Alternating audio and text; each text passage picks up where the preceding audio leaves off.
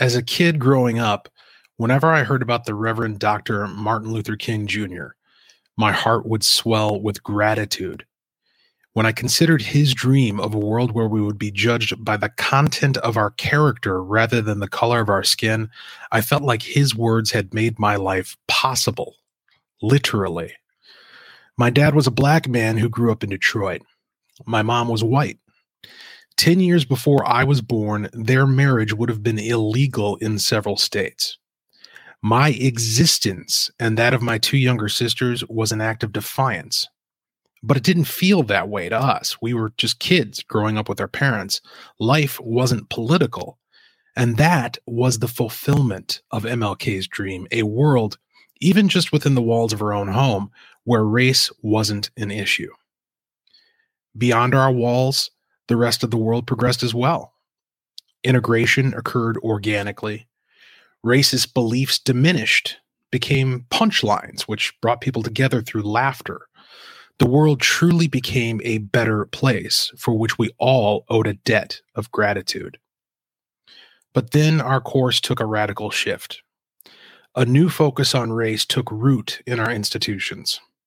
Gratitude and reconciliation were displaced by grievance and division. The goalpost, which MLK had firmly set, merit-based character judgments without regard to race, was uprooted and replaced with a moving target: equity. Now we were no longer going to judge each other based on the content of our character, but by the statistical disparities associated with skin color. Instead of gratitude for what we had, now we would look over the fence and covetously inventory our neighbor.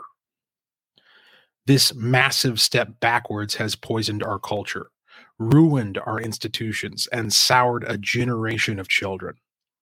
We are now teaching kids that any failure or lack or inadequacy is not within themselves, but due to oppression.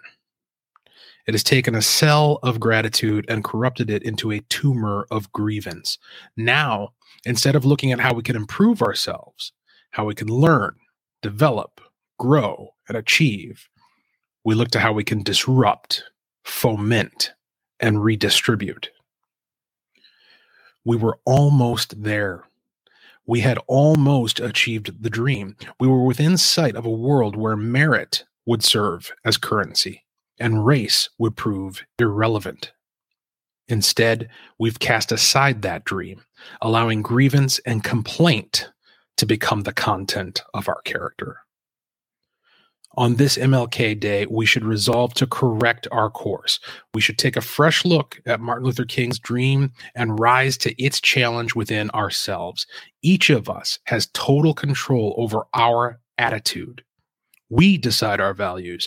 We set our priorities. We bear responsibility for our actions. These things we can change today at the speed of thought by making a decision. When each of us turn from grievance to gratitude, we will summon forth what he called a bright daybreak of peace and brotherhood.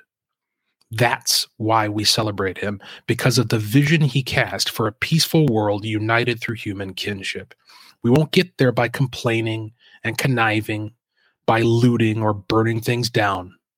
We will get there by building up, developing merit, and earning respect.